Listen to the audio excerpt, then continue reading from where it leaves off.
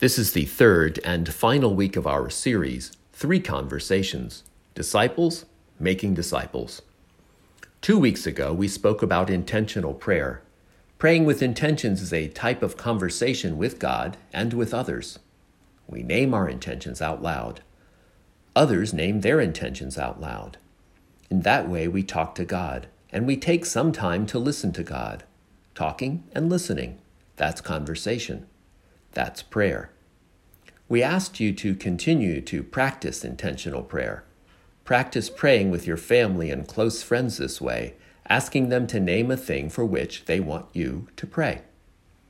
Last week, we discussed sharing your faith with someone else. That's our second conversation. Sharing our faith can be simple and easy. Don't make it too complicated. Start with someone with whom you are comfortable. Tell them a little about your life story and how or why God is important to you. When you look back on your life, where there are some times where you now recognize that God was telling you something or pointing you in a direction. Was there a time when going to church seemed very meaningful to you, and why?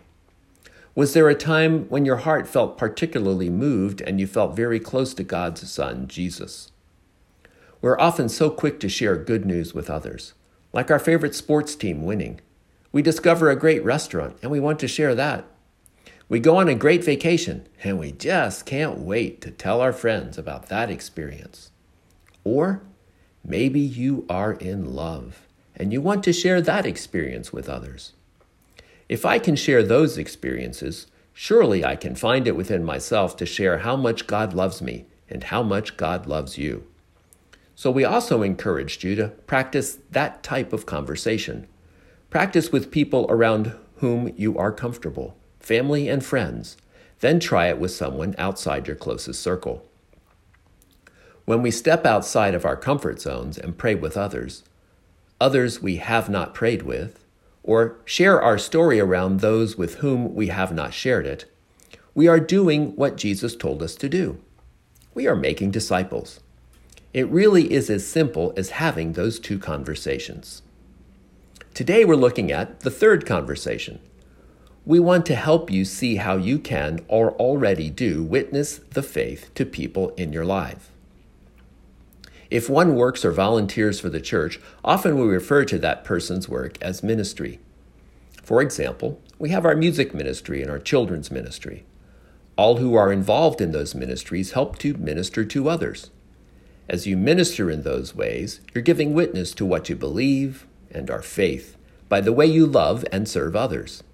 However, you do not need to be an official minister or belong to a group in the parish who ministers to others in order for you to be a minister. The word minister comes from a Latin word that means servant. We are all ministers in that we all serve in many different capacities. All of us here are ministers in one way or another because we all serve in one way or another. Not all of us will have the privilege to be paid to work in ministry. Many priests, deacons, nuns, different ministers on Sundays, and children's ministers are never paid for the work they do. Your ministry does not come from a job title or from a paycheck signed by a church. It comes from God, giving us His work and His Son. The biggest ministry you will ever have is the life you live. So, how is your life a ministry?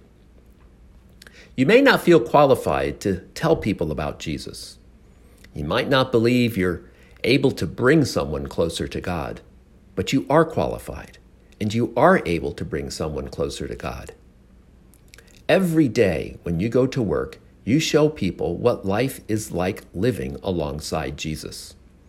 Through your joy, in your persistence in trials, while you're caring or thoughtful, each moment of your life becomes a testament and a testimony for God as soon as you walk out of the door each and every morning. If you have children, the way you treat your kids shows them how their Heavenly Father loves them. The way you care for your spouse shows them how God cares for His creation. None of these things require a job title or a paycheck. a role on a staff, or a church to give you the authority to do it. God gave you the authority when He sent His Son to die on the cross for you. All you have to do is keep reflecting Him in the way you live your life. Don't wait for a microphone or a special moment. Don't expect someone to ask you to lead or give you a specific opportunity to share. Let your life be a gospel instead. Ministry is not about a time or a place or a job description. It's a heartfelt willingness to respond to the spiritual need that God puts in your path anytime, any place. This certainly includes participation in church-type stuff, but it must be far more. We must view every dimension of our lives as a forum for ministry, a forum of service. Marriage is ministry. Parenting is ministry. Friendship is ministry. Living with neighbors is ministry. Work is ministry. Life is ministry, and ministry is life. When we divide our existence into two separate parts, ministry or life, guess which one gets the short end of the stick? Guess which one has to get by on your leftover time, your leftover energy, your leftover finances, and your leftover passion? If you see ministry as something that you do when you step outside of your life, that is when the church has programmed and scheduled some form of ministry for you, then the vast majority of your life is yours to use just for you. But the Bible teaches the reverse of those priorities. It challenges us with the reality that nothing we have belongs to us. We don't have a life divided into God's part or our part. It's all God's part, the whole thing. You are not your own, for you were bought with a price. That's what St. Paul tells us in his first letter to the Corinthians. This means that we have been brought into a relationship with God. Not only so we could be rescued by Jesus, but so that we may be part of God's rescue of others. Our life exists for His purposes. We are given life and breath to help maximize the glory of another. This is why life is ministry. Remember, every facet of life is a forum for ministry. You'll never face a day that is not filled with ministry need and opportunity.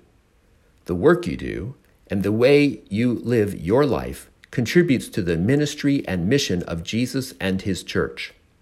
Are your eyes open to your opportunities? And are you capturing the opportunities God has given you to minister through love and service? Maybe you are thinking, wow, I'm just too busy to be thinking about all that. Doesn't that priest know all the things I have to do every day? Who has time to be thinking about being a witness to God in faith? That's not reality. Life is complicated and busy. Really? Here's what Jesus has to say about that. What profit would there be for one to gain the whole world and forfeit his life? Are we so caught up in the things of this world that we are willing to risk our eternal life? Are we so caught up in the things of this world that we refuse to follow Jesus' command to love, serve, and make disciples? Jesus also tells us we should lose our life for Him and thus gain everything. We can do that by standing up for Him through love and service when it's awkward for us to do so, because we are giving a bit of our life for Him every time we stand up for Him when it's not easy. And when we do that, we gain everything in the process. Not just eternal life, but in the quality and joy of your Christian life, now, here on earth. So give a little bit of yourself by living a life of Christian example, the way Jesus teaches us to live. Stand up for God and your faith. Stand up for the type of love Jesus calls us to live. Stand up for the type of service Jesus calls us to live. Stand up by loving God, serving others, and making disciples, just like Jesus commanded us to do. And when you do those things, you share Him with the world. Then your life is a beautiful form of service to our loving God and His Son, Jesus. Then your life is a beautiful ministry, and ministry is your beautiful life. Here's what we would like for you to do. Practice. Share with others how your life is a ministry of leading people to Jesus. Share with others, telling them how you share Jesus with the world. Start sharing with those with whom you are comfortable. Start with family and Christian friends. How is your life a ministry of leading people to Jesus? In that way, how do you share Jesus with the world?